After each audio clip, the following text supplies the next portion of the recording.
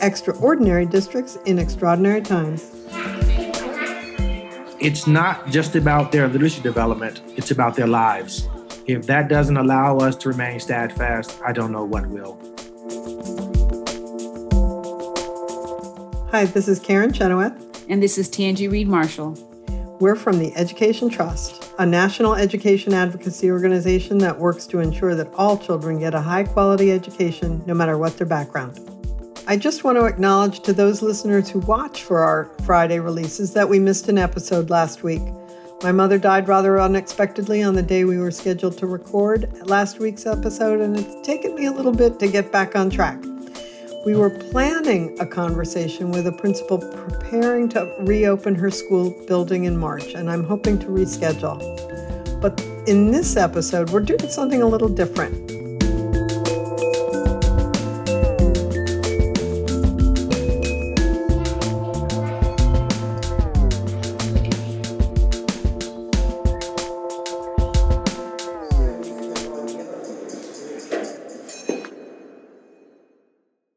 Recently, the organization that represents state education commissioners issued a call for the nation to improve reading instruction.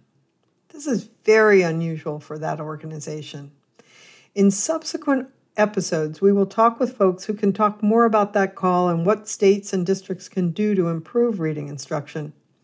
But today we wanted to set the stage for why the Council of Chief State School Officers took this unusual step. I'm really excited that Dr. Alfred Tatum has joined us to talk about this. Dr. Tatum is well known to reading researchers and educators throughout the country. When he was a young man considering what field to go into, he read an article about the failure of many African American boys to learn to read. That propelled him to become an 8th grade teacher. He subsequently became one of the leading researchers on African American male literacy and has published more than 70 papers and several books, including Reading for Their Life, Rebuilding the Textual Lineages of African American Adolescent Males.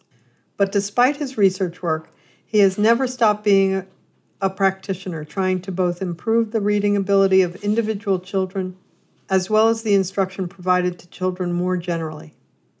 Dr. Tatum was recently named Provost and Vice President of Academic Affairs at Metropolitan State University of Denver in Colorado.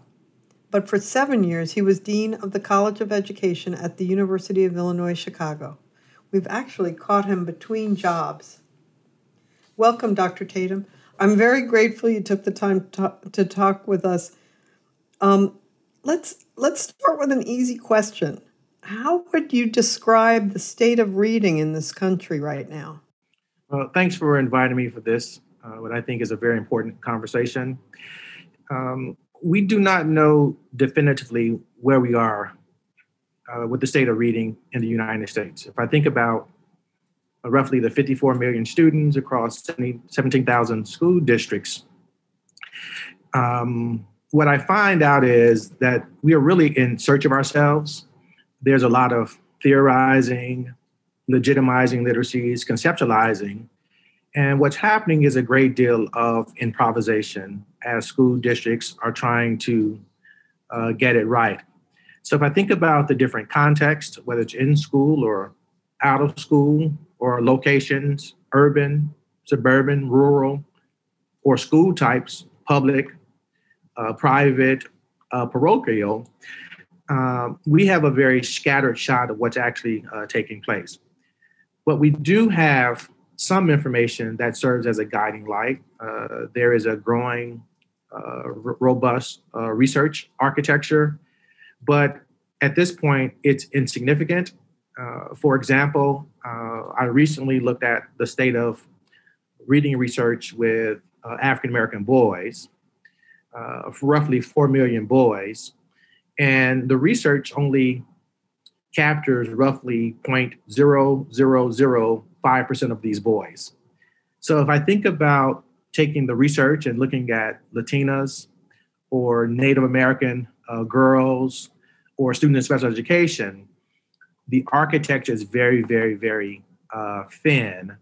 And as a result of that, we're making decisions about reading instruction based on limited knowledge of how we apply that research across different contexts, locations, and school types. But the thing that most concerns me when I think about the state of reading in the US, I think there's an aggression of basic and proficient reading. And what I mean by that, we have been so oriented to focus on basic and proficient reading that has a negative effect on how we advance literacy instruction in this nation. Because we give power and we authorize literacy instruction over kids. The last thing I'll say about the state of reading instruction that really concerns me, I'll talk about struggling readers for a moment. There was a movement in the US some years ago to think about leveling reading for certain students. We went to double periods of reading instruction in middle schools and elementary schools, and we squeezed out information across the disciplines. So this is a wordplay, but I think it's very important to understand. For struggling readers, we began to say that they undeserved certain types of texts. So they won't have the sciences or social studies. And our kids, many of our kids went from undeserved to underserved. And that deeply concerns me moving forward. So I'll let that serve as an introductory comment. So here I'm going to play the devil's advocate just for a minute, because we know that there are a lot of kids who can't really even get the words off the page. I think a lot of educators think of this as a linear process, right? So if you can't read the word cat, I'm not going to introduce you to the word feline. It wouldn't be appropriate, right? And what it sounds to me like you're saying is that's not the right way to go. There are certain things that are foundational. If we want kids to move toward level of independence, where I don't have to rely on someone to dictate or determine what I read, what I expose myself to, what I experience. The problem is, in my estimation, is we can think about the foundational aspects of reading without postponing intellectual development. And so how do we think about a broader menu of approaches? To be more concrete, that would suggest that we do not engage students in rich read-alouds or share gorgeous vocabulary with them, or even have them engage in discussions from a developmentally appropriate perspective. And so you begin to squeeze out the other identities that students bring in. Reading is one identity, and the academic identity. If we want to shore up the academic identity, we must make sure that students have the requisite skills and the strategies. But if we think about the role of reading writ large, it needs to have affordances for other identities to come in to play. So in short, foundational, yes, but it should not suppress or depress other aspects that could serve as some form of capital as students move toward a level of independent reading and independent writing. What was your reaction when you saw the latest NAEP scores? So you have served on the National Assessment of Governing Board. You understand what the nation's report card says and what it doesn't say. And I think a lot of people were really disappointed that the results were pretty much flat. And sometimes a little down, sometimes a little flat. Mississippi showed a little bit of growth. But basically the reading results were pretty disappointing. And I wonder what your reaction was when you first saw those results. One, I was not surprised. Two, it's important to share how I look at the results. While a lot of attention was given to those who were basic and proficient and those who did not were below level, I started looking at the advanced scores. That hasn't changed. So we roughly have 56 million students. On average, we have about 9% who read at an advanced level. So that's about 5 million students. We have 51 million students who are not reading at an advanced level. And I think we've been skewed away from even thinking about it. And it has become taboo in the United States to talk about moving kids toward advanced levels, particularly as it intersects with learning second language learners or economics or race. And there's a distrust, but that distrust in some ways is what's imprisoning our instruction by smallness. This goes back to this improvisation. And so if I'm constantly oriented to basic and proficient, that becomes the marker. And if I continue to improvise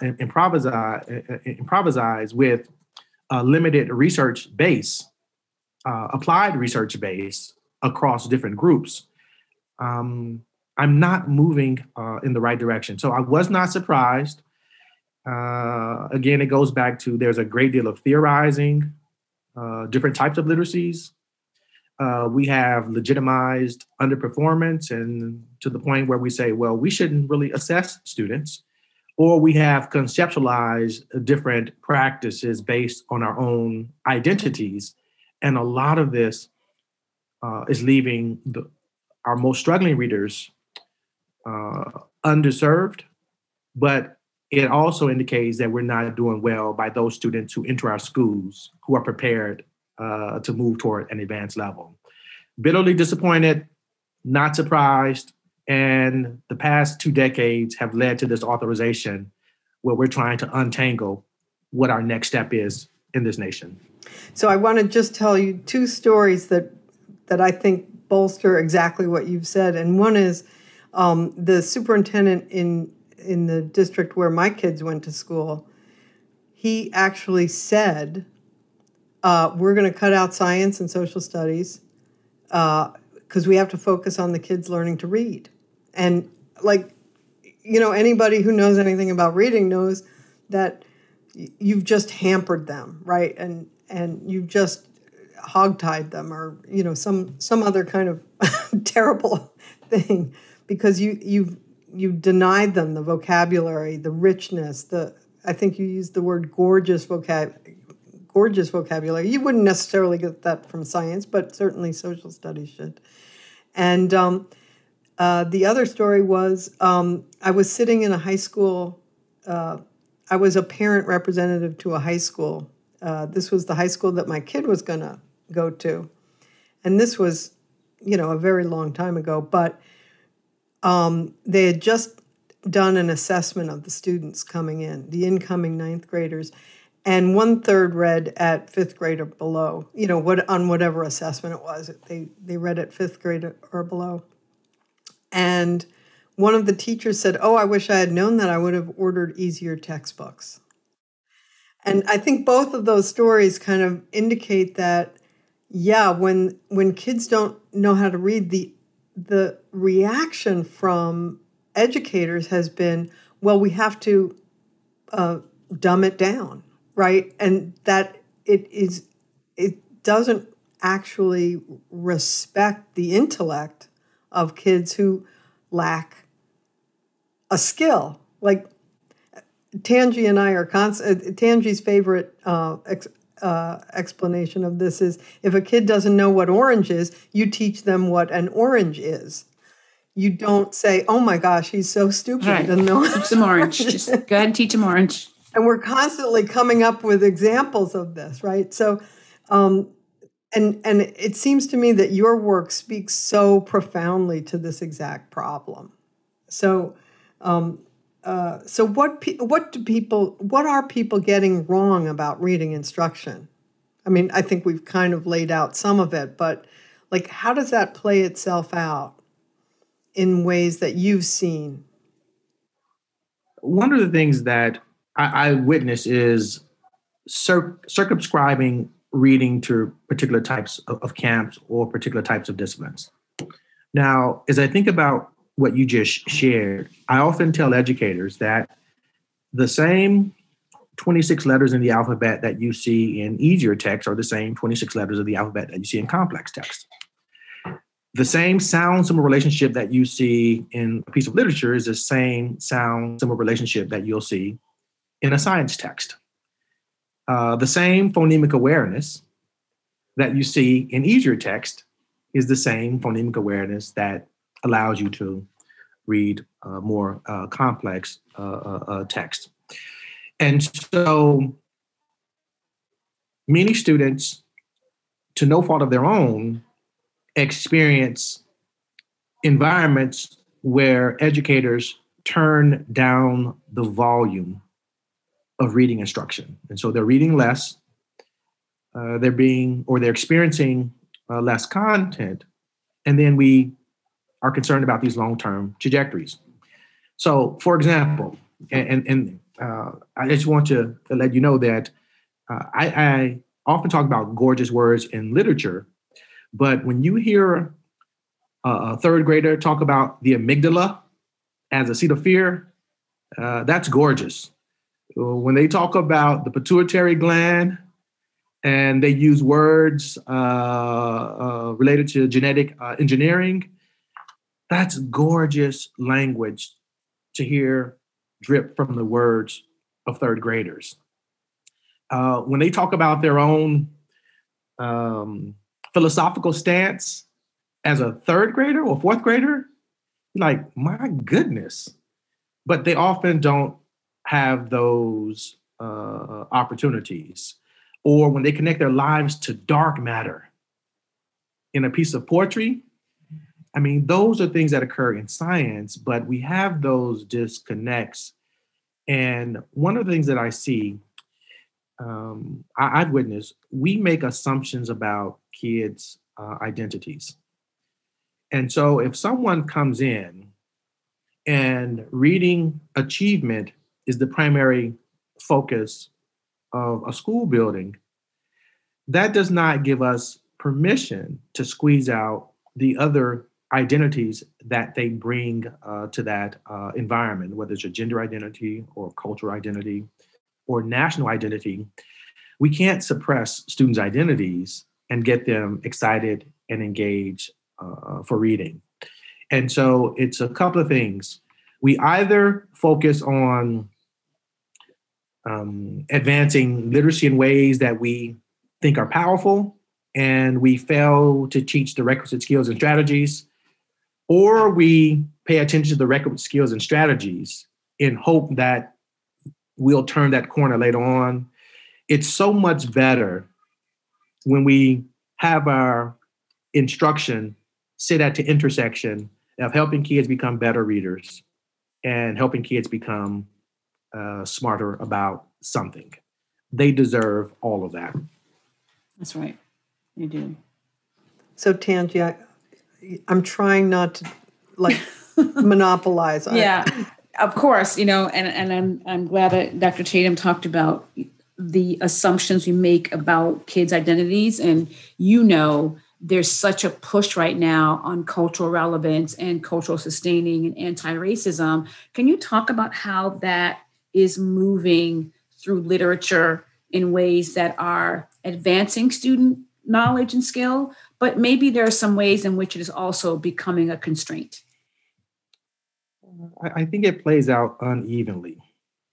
And so for the educators who ask the questions, if I'm using a culturally responsive or culturally relevant approach, what else should I be paying attention to?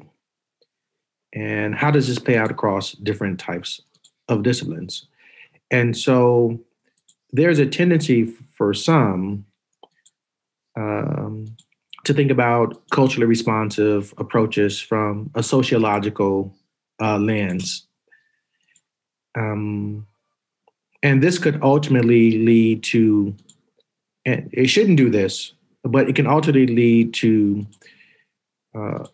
some type of long-term erasure across different types of disciplines. So if I am unable to fully integrate whatever this culturally responsive approach is across a wide range of disciplines, it may lock students out of certain disciplines. I want to give a concrete example. I was working with the middle school, and they wanted to teach a lesson on rocks.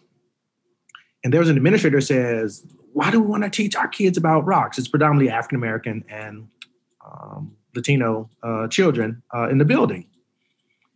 And I said, rocks belongs to Black folks too. Right. Because there's an emerging body of geophysicists.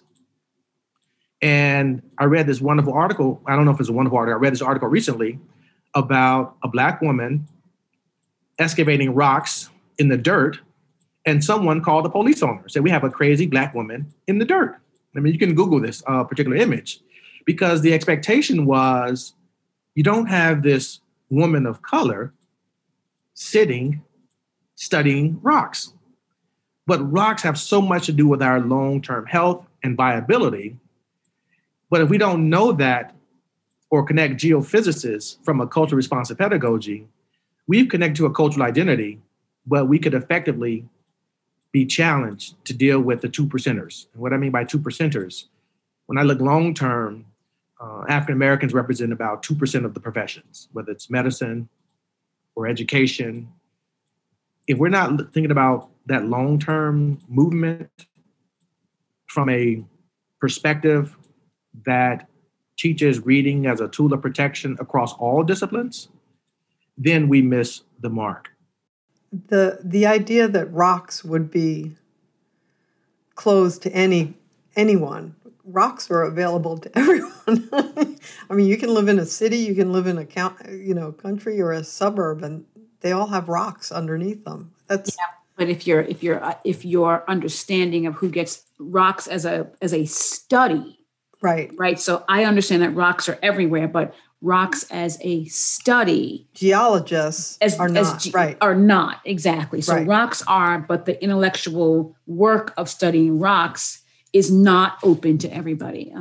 You just mentioned, I heard you talk yesterday about this idea of, literacy as a tool or tools of protection. How does that work when we are seeing such stagnant numbers with students being able to read?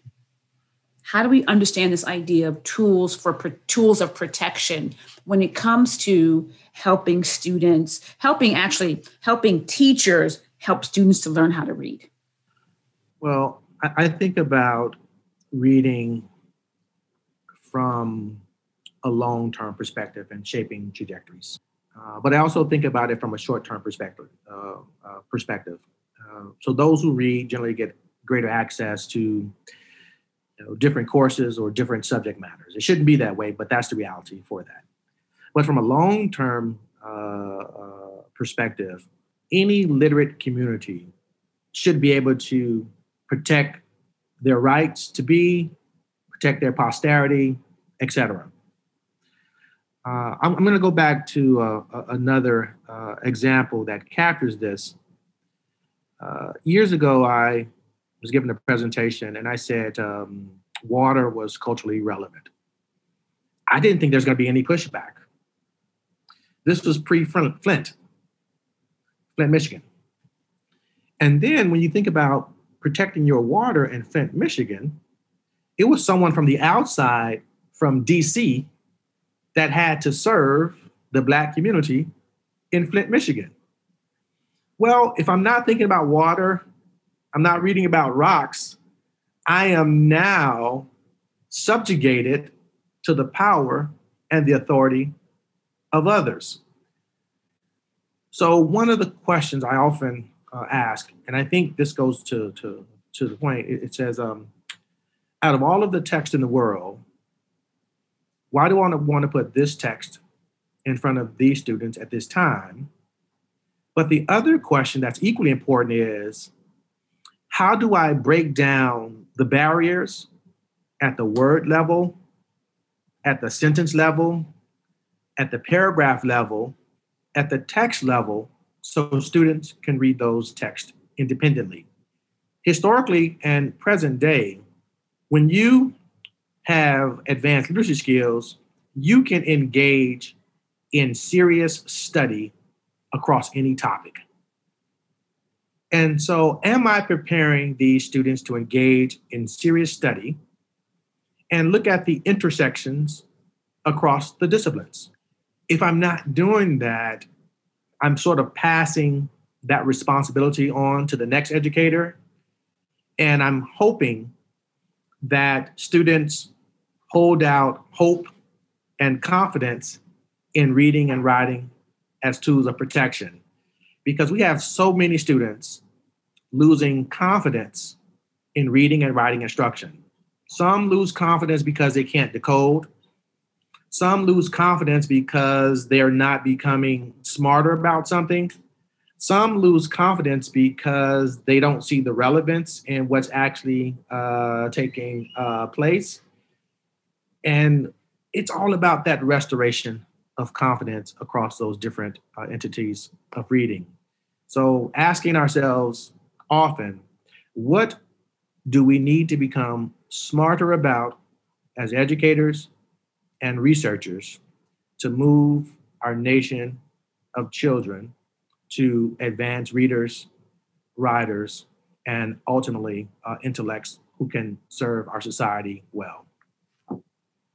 I have become convinced, and I'm just gonna say my view here because and have you shoot me down. But I have become convinced that particular programs, particular practices, particular policies, they can all be helpful or harmful depending on how you use them. But when I go to high performing and rapidly improving schools and districts, what I see is not necessarily perfect techniques or perfect materials or perfect anything, but what I see is educators who believe that every kid can learn and that it's their job, their responsibility to figure out how to teach them. And that doesn't mean they think it's always easy because, kids come in with a whole variety of abilities and backgrounds and all kinds of things. A lot going on at home sometimes, but it's their job to figure out how kids learn. And then once you've got that belief in place, then they're continually changing what they do in order to meet the needs of particular kids. And so I've gotten very impatient with a desire to come up with really good programs or really good materials.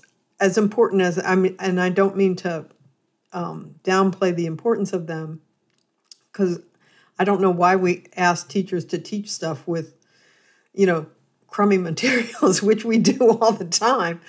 But am I on the right track here? Is that belief central to whether or not kids retain their ability, their ability to be confident, to restore their confidence, the confidence of a 3-year-old who, can do anything? You want that throughout their lives, and yet we see that kids' confidence does diminish as they go through school. I'm kind of rambling. I'm sorry. Yeah, I'm following you though, and as you were speaking, I was thinking, ask myself, what is the role of programs and what are the roles of text? Unfortunately, we all enter our teaching spaces with a different text arsenal. It can be a function of what we read, what we were exposed to, our own relationship to reading and writing. And so programs can play, they can be very central in terms of helping educators who are building their own repertoire of text over a period of time to get a sense of what's working really well, what's not, as they continue to build that arsenal. And so when I work to prepare a reading specialist, one of the most difficult things I found was being able to select certain types of text. And so I would ask the question, out of all of the text in the world, why this text at this particular time? And as a result of that, there could be a tendency to revert back to default text. I teach the text that I was taught, or it could be canonical, or it could be a text within your discipline. So you may not even think beyond your particular area of discipline.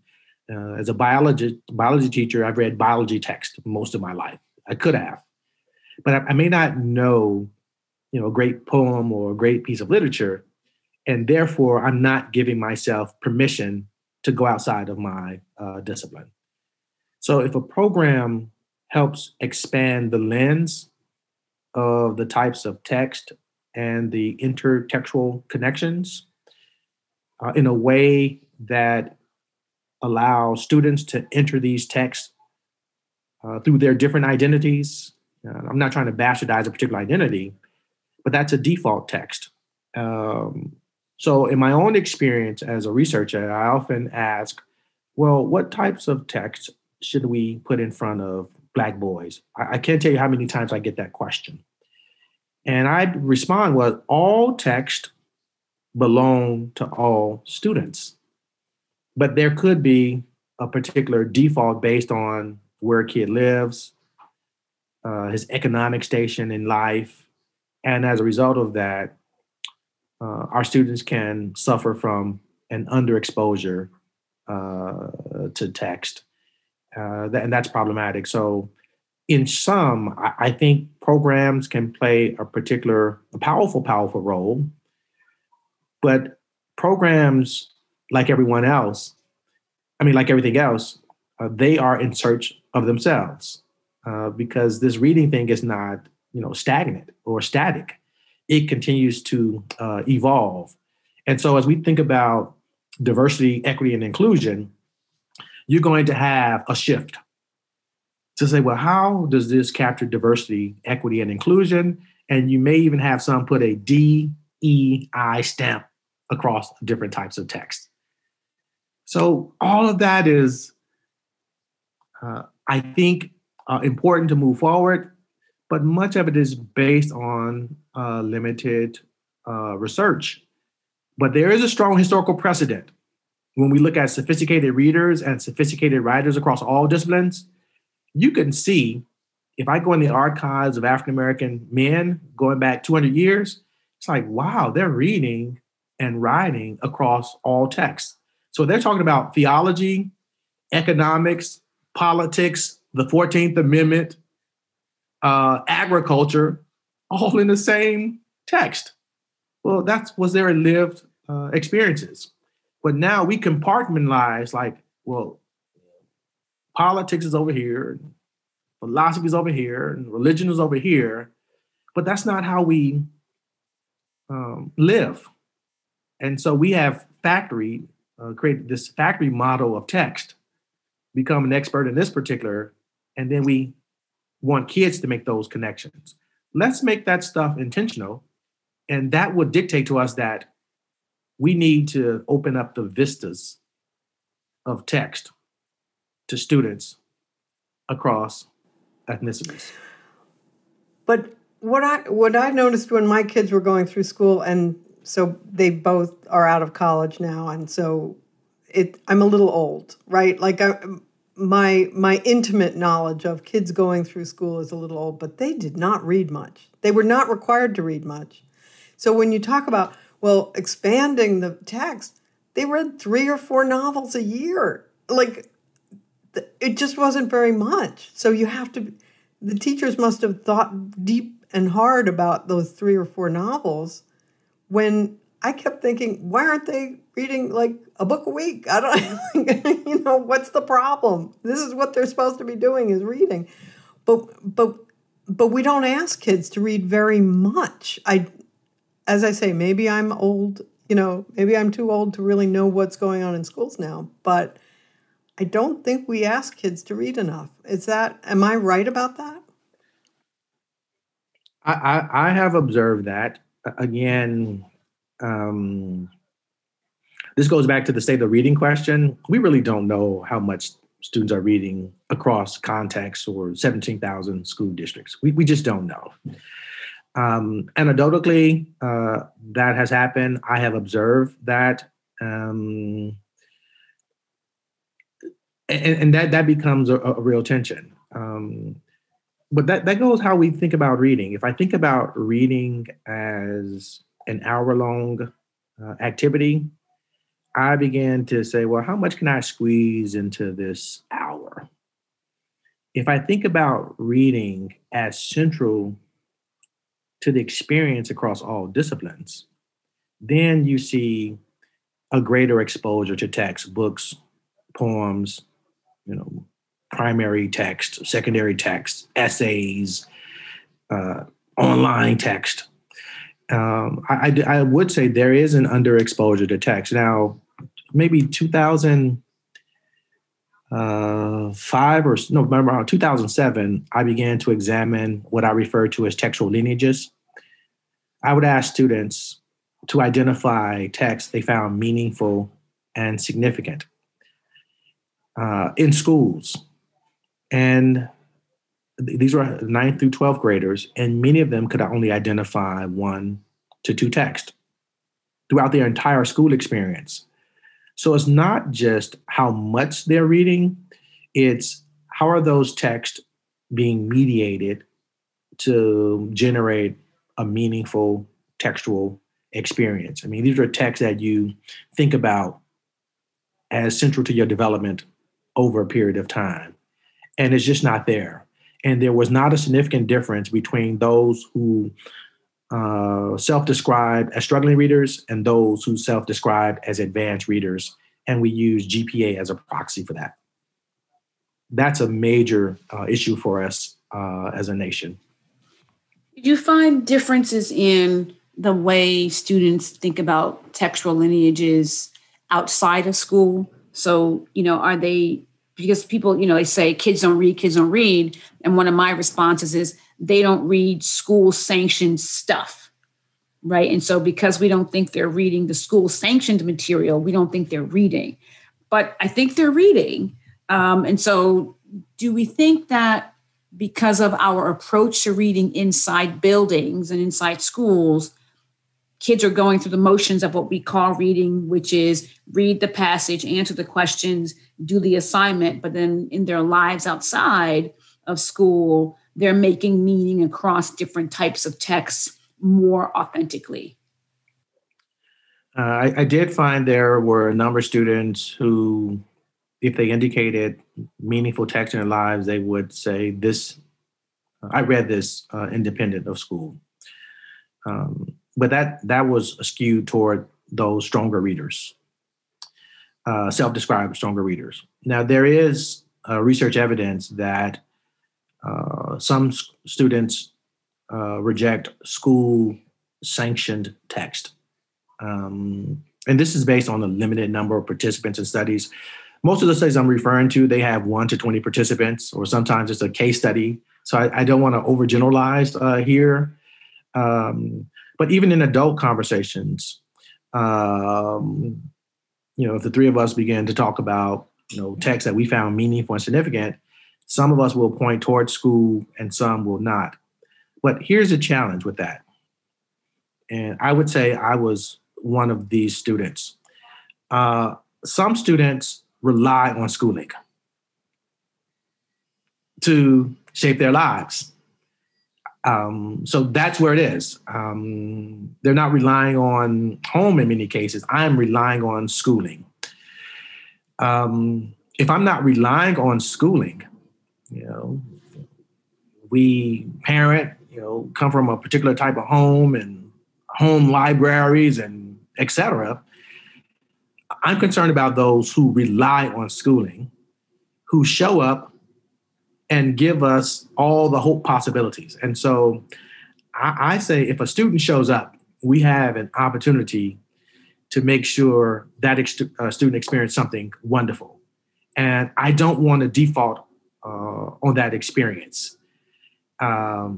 So Tangi, I probably said too much. You just asked me, was there a difference between school sanction and text outside? I could have said yes, but I felt the need to just expand a bit. No, that's right. I think that's right. I think it's really important to make that distinction because I think there are students, like you said, like my own personal kids, they didn't rely on schooling for their reading rich lives, right? Like they have a home with lots of different books across lots of mediums and art and all that business as well. But I think your point about, students that are relying on schooling for that and making sure that we are not hitting that default. And I think too often, because the outcomes we're looking for, they almost necessitate a kind of instructional practice.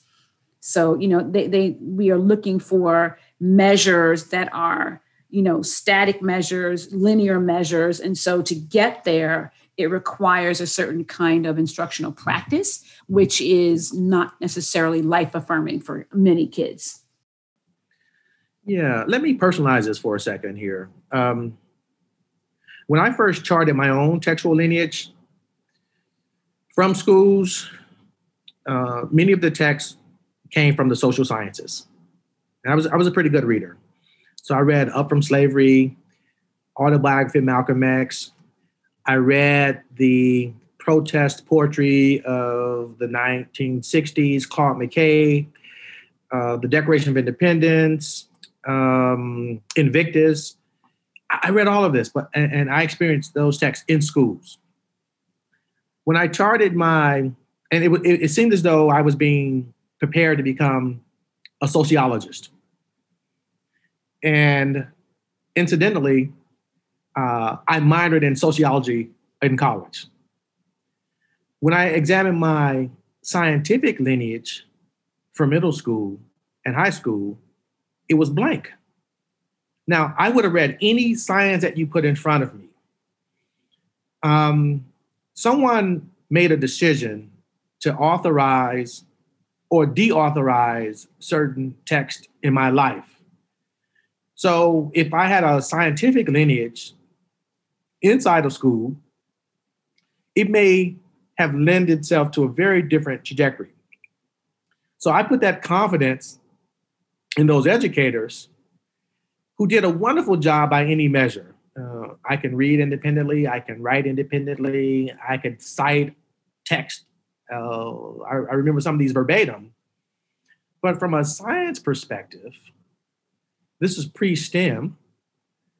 Why is it that I had limited exposure to scientific text inside of schools? I took biology, I took physics, I took chemistry, I took trigonometry, I took college algebra and pre-calculus. There are wonderful texts across those particular disciplines. Why didn't I fall in love with those types of texts? I would have engaged in philosophy or psychology. Well, that happened when I became a freshman in college. But if I didn't make it there, it's quite possible that I'm like, wow, this whole field of philosophy and Black psychologists, this was this emergence of Black psychologists at the time. Now, I was like, wow, this stuff was gorgeous. Why did they postpone that in hope that I would have it during my college courses? It was just unfair. And so it goes back to, yes, they paid attention to the reading, had all of the skills. I remember the phonics, explicit instruction. A student who would have read anything that you put in front of me, but someone had some power or authority, whether intentional or unintentional, over my long-term trajectory. I do just want to note, because you have been in Chicago for so long, that there was a real increase in advanced reading on the NAEP in Chicago. And I think, if I remember correctly, 7% of fourth graders were considered advanced, which is actually like, it was a doubling. I think it was more than a doubling of the advanced, and it's kind of starting to be comparable to the national. So I don't know if you've had an effect, but somebody had an effect in Chicago on advanced reading, and I'll give you credit. Why not? I don't have to. I don't have to defend it in a dissertation or That's anything. right. You're gonna no proof points necessary. I had no effect whatsoever. But I did see a significant shift. Chicago just put out their new literacy plan, and the word advanced reading is littered throughout that entire plan. That was one of the first plans that I observed where, despite, race, ethnicity, economics, the shift was moved toward advanced literacy development.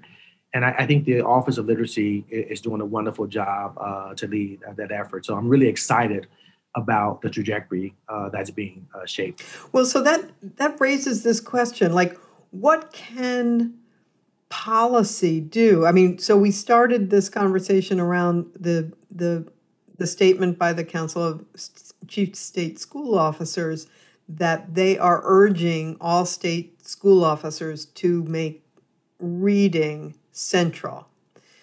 And there are so many layers between a little, 5-year-old, 6-year-old learning to read and a state commissioner of education that it's hard to sometimes see how that state commissioner can possibly have an effect on a 5-year-old, right? And yet you just mentioned that the city of Chicago has a literacy plan that has the potential of actually really changing the way kids read in Chicago. Can you just talk a little bit about what you would like, sort of the big officials, the state commissioners, the city superintendents, to think about when they think about reading instruction? Interrogation is one word that sits at the center of this. If I'm making decisions that will have a profound impact on the lives of the citizens of this state, I want to have a greater degree of confidence that I interrogated where this research is coming from, who it involved, et cetera. One way to interrogate that is, how do you think about auditing your own state, your literacy practices from a research lens? And so if we say this is going to work for all kids, if I'm a member of the House of Representatives or in charge of this, I'm going to say, well, where is the evidence that we've taken this research? And if I have 45,000 Latinas in my community, where is the evidence that there's been an impact on these 45,000 Latinas? Where is the evidence that this has impacted the students who are in special education? That's money well spent. Now, if I was a young man again, and I had to create a job for myself, it would be a center for reading achievement in the U.S. that has deputies across the different states to build this research infrastructure. So if a state legislator interrogates this and say, are we over-relying on research that hasn't even made a dent in my state, then how do I build that research architecture? How do I think about engaging the teaching force in research? And that's how you move a state, in my estimation. You cannot blindly adopt research practices that have not yielded a reading reality in your state. Are you thinking about a research practice in particular that you're concerned about, or? No, well, it's no, not a particular research practice. So, for example, if we're saying that phonics instruction is the pathway to reading achievement in my state,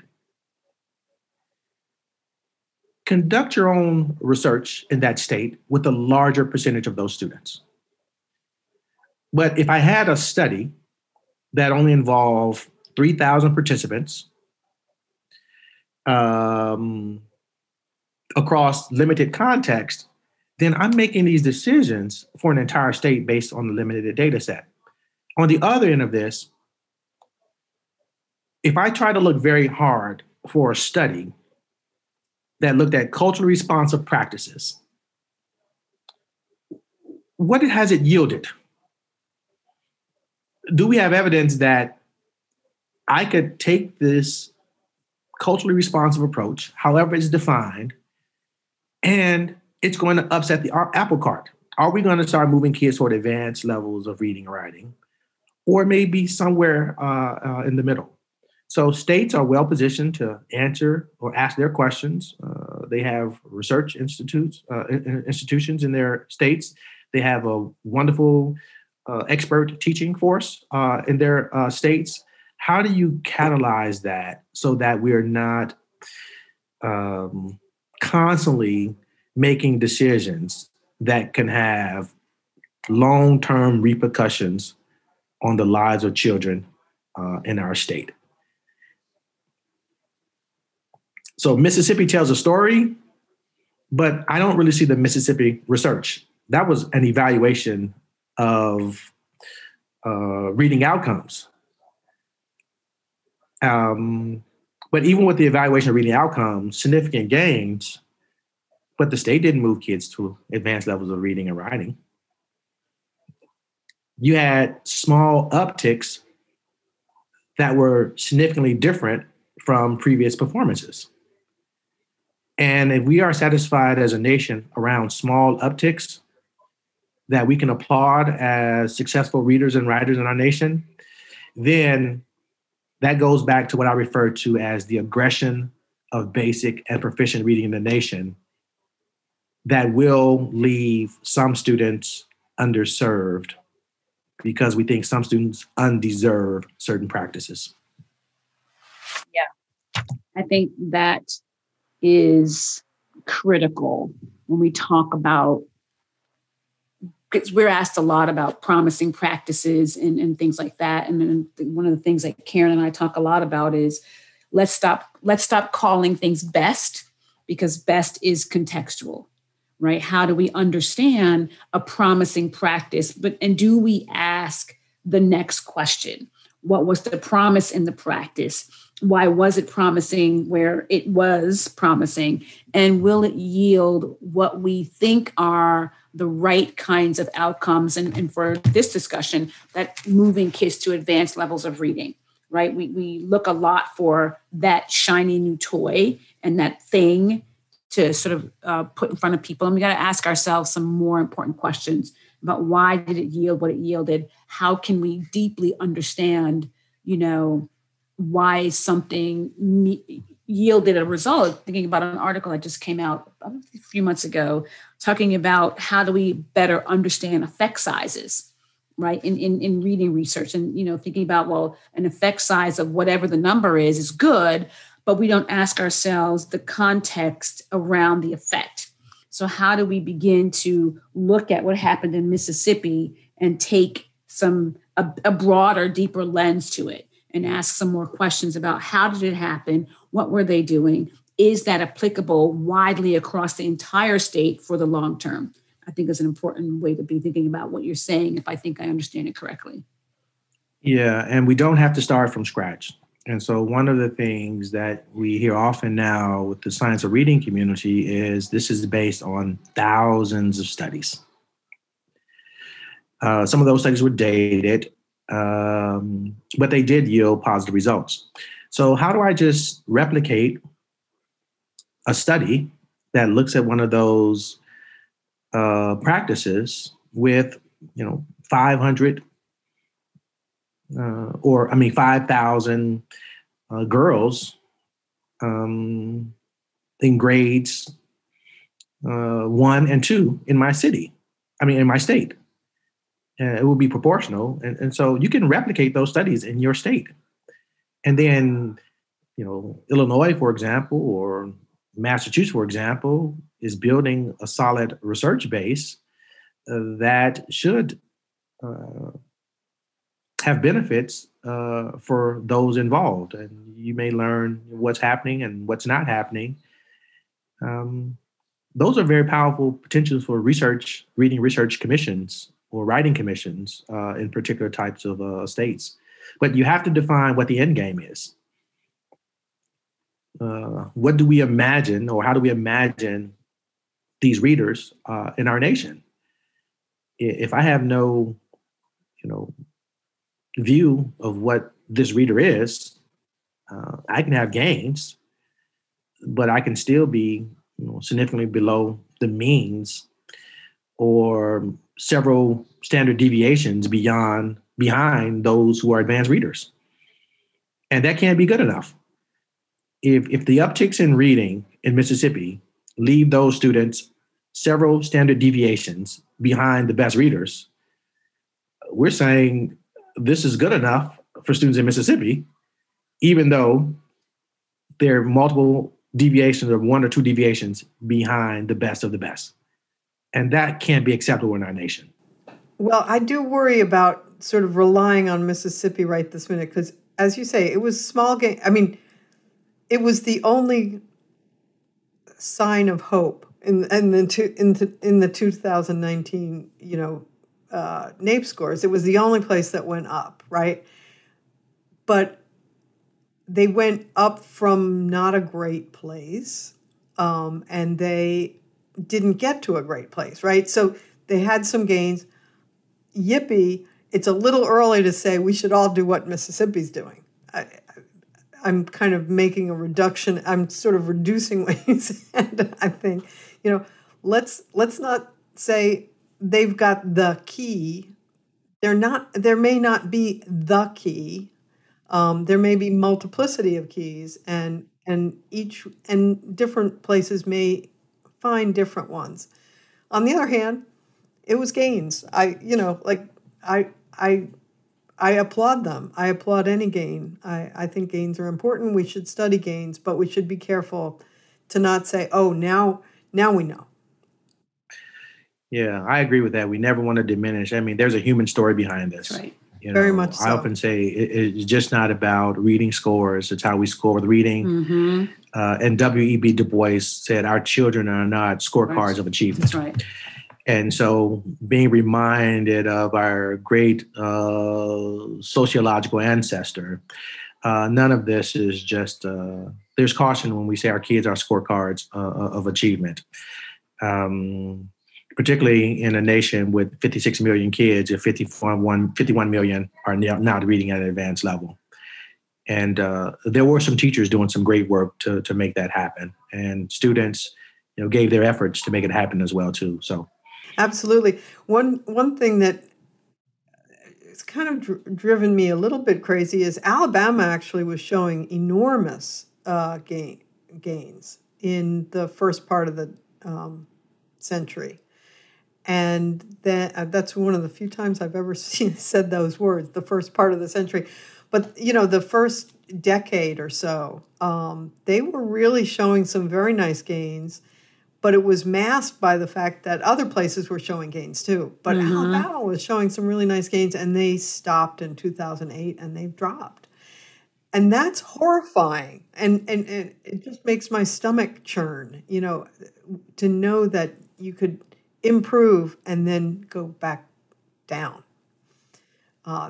And so we have to be careful when we say, oh, there's a little bit of gain in Mississippi.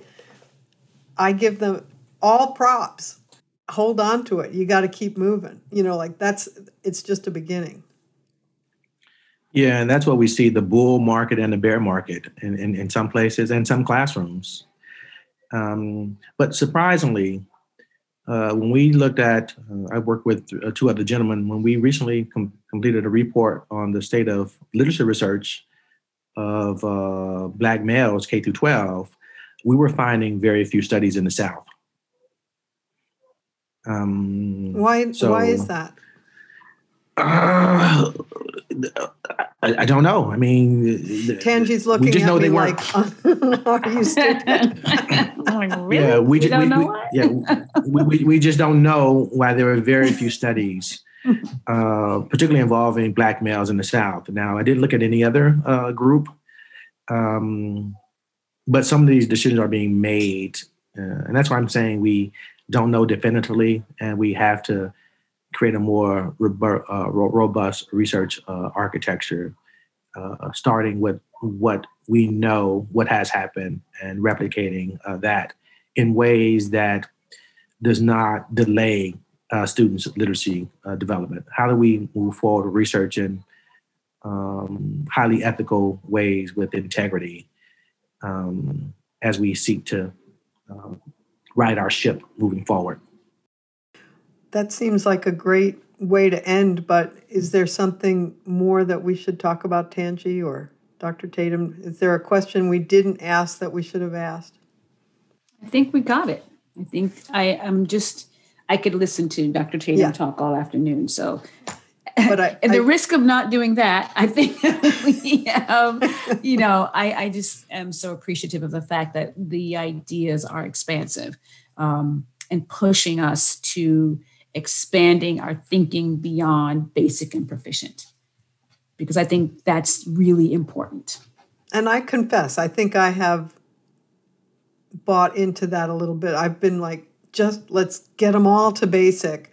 At least they've got that then, right? So I appreciate that push, because I think you're exactly right that that's not good enough. And we need to really be much clearer about that. So thank you so much, Dr. Tatum. Can I say one last word here? Oh, absolutely.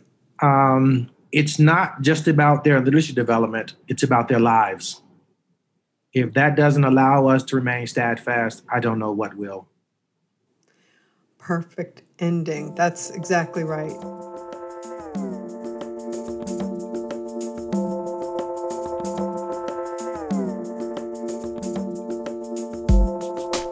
That wraps up this episode of Extraordinary Districts in Extraordinary Times, a podcast of the Education Trust.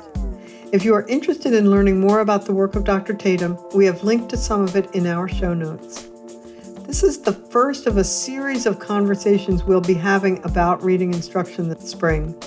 It's a hot topic, and I hope at the end of it all, our listeners will have a better understanding of why it's such a hot topic and some of the ways educators can move forward so that all our children not only learn to read, but learn to be engaged citizens who help shape our democracy.